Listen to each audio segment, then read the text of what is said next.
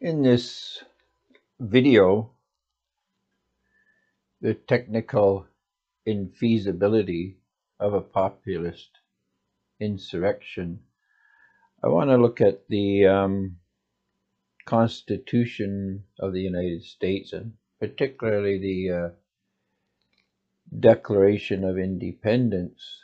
And we're asking is if there is any legal foundation for a state to declare a populist uprising a rebellion or insurrection. The United States is a country that was founded on an insurrection, and it is written into the Declaration of Independence the right of the people to take up arms against a oppressive government. The question really all hinges on who gets to declare the government oppressive. Do we have to convince the government that they are illegitimate or oppressive? Or is it the people in a populist revolt? This being said, we're not saying a resurrection or riot or rebellion is a good thing.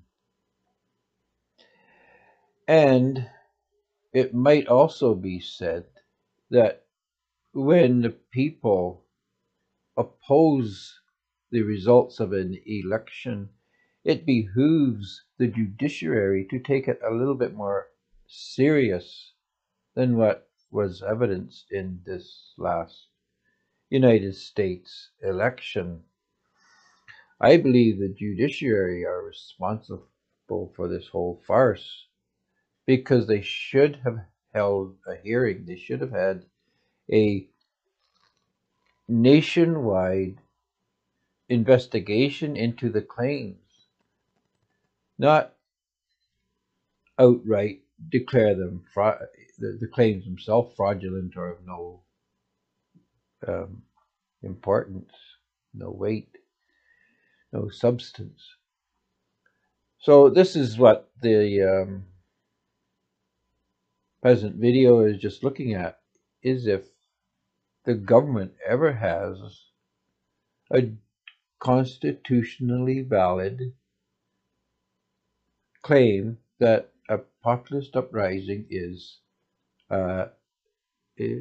insurrection, or better, constitutionally invalid insurrection. Because for me, according to the writings of the founding fathers and the constitutional documents, it's technically impossible to conceive of an insurrection that is constitutionally invalid, that is not covered by the Second Amendment and the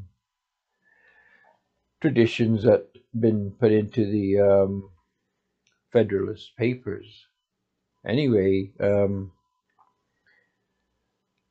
what we're saying here, to summarize, is that by virtue of the Declaration of Independence and other founding documents, it is technically impossible for the people to engage in a constitutionally invalid or a constitutionally unprotected insurrection. In Federalist 10, Madison lays out the main differences between a republic and a democracy. It might be wise to note that in discussing a democracy, Madison appears to be referring to what we now would call a direct democracy rather than a representative democracy, which is what a federalist government is. This is more clearly laid out by Madison in number 14.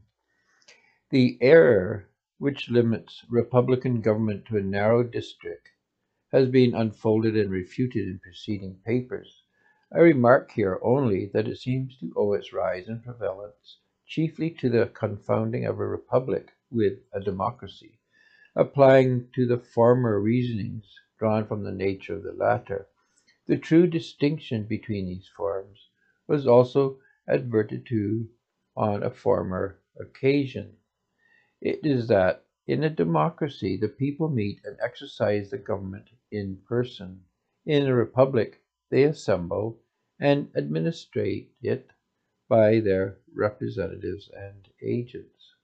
A democracy consequently will be confined to a small spot.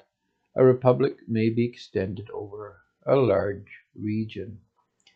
The importance of this distinction was expressed earlier in number 10, and this is again by Madison.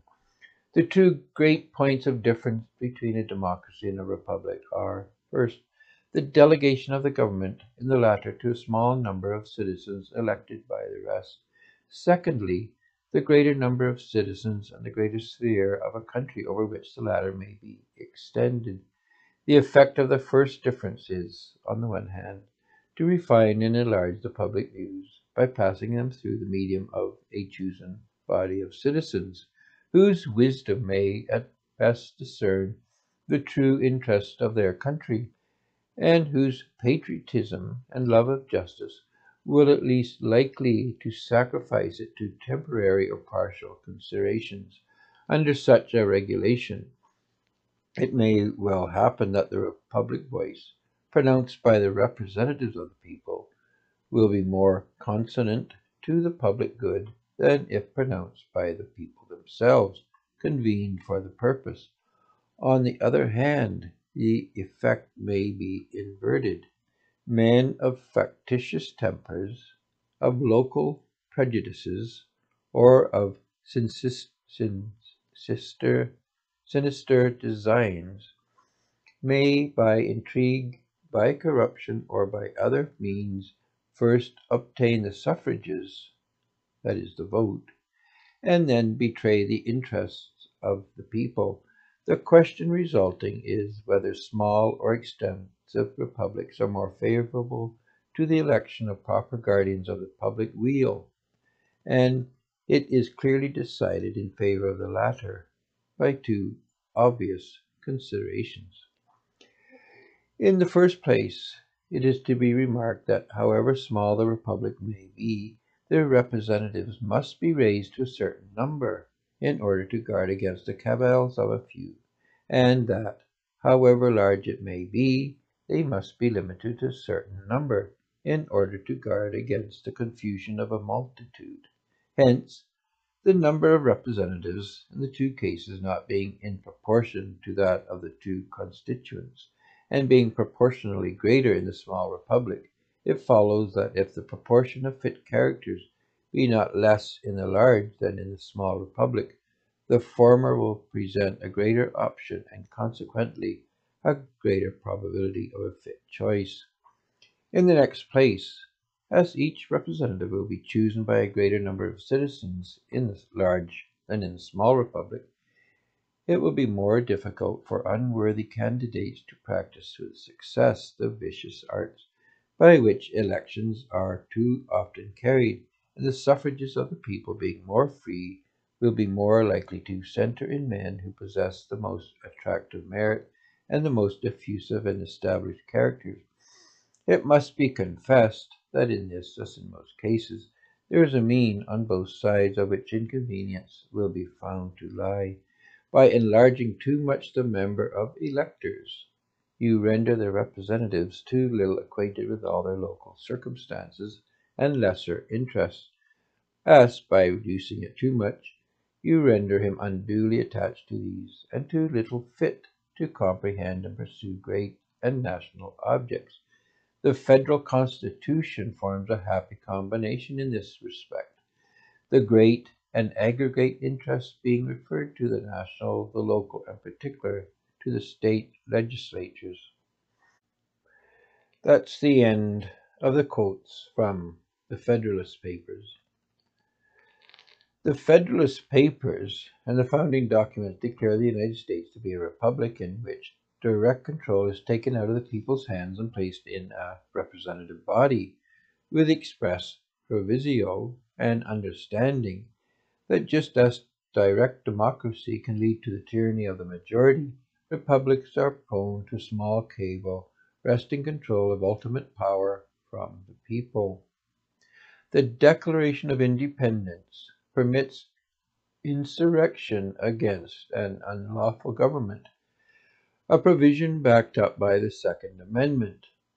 What nothing in the Constitution allows for is the overthrow of the people's sublime rights as the supreme political authority. All jurisdictional authority exercised by the constitutional and legislative offices is provisional. There is no absolute, unequivocal, unqualified right to exercise power in the U.S. other than that power held by the people. To call the uprising of the people an insurrection is to make the same mistake King George did. The people cannot wage an insurrection in the U.S. This is jurisdictionally and constitutionally not only improbable, it's impossible. It is akin to forbidding the owner of an establishment the ultimate right to refuse entry to a guest. Indeed, so far as political power is concerned, the authority of the people is that of a nation's right to protect its borders. The political power of the people is unsullied and inviolable, and no agency of the government may breach, abrogate, or revoke such power and authority as held by the people. Because it is the people who define the legality of the government. The government is the only legal if acquiesced to by the people. The people alone define the legitimacy of a state, and it is absurd for the lesser to accuse the greater, which is the people, of insurrection. The only recourse for a government under threat of rebellion by the people is to step down and hold an election which the people are willing to acquiesce in. Anything else is an insurrection by the government, by the illegal people who have, in the eyes of the people, gained control over the reins of power. Regardless of the situation in other places, in the United States, the only possible form of insurrection is by a government oppressing the people and defeating their will and demand for an election. This demand cannot be limited or revoked or constrained by a government who, by virtue of the rebellion and the refusal to acquiesce by the people, is on its face de facto deemed illegitimate. To dare squash, or attempt to squash, quell, or make null and void a rebellion by force of arms is to compound the error of opposing the people's constitutional right to overthrow what they deem to be an illegal authority. A government that cannot govern without military involvement is by that very measure illegal. That is, by its need to resort to force of arms to legitimize its authority, it is de facto and prima facie illegitimate. By what authority does a government that receives its power from the people usurp, make void, and challenge the will of the people, especially the sacred right of rebellion as held by the people? Indeed, where in the Constitution or other founding papers is it written that if the people choose to exercise their right of rebellion, which is nothing more than the people reclaiming the right of liberty, has the government the right of nullification? The rebellion of the electorate rests on an assumption that the government is illegitimate. By what right does a government deemed illegitimate prove legitimacy by the force of arms directed against the people? The people always retain the sovereign right of rebellion. There is no legal means by which the government can abrogate, rescind, or reduce, or make invalid this right.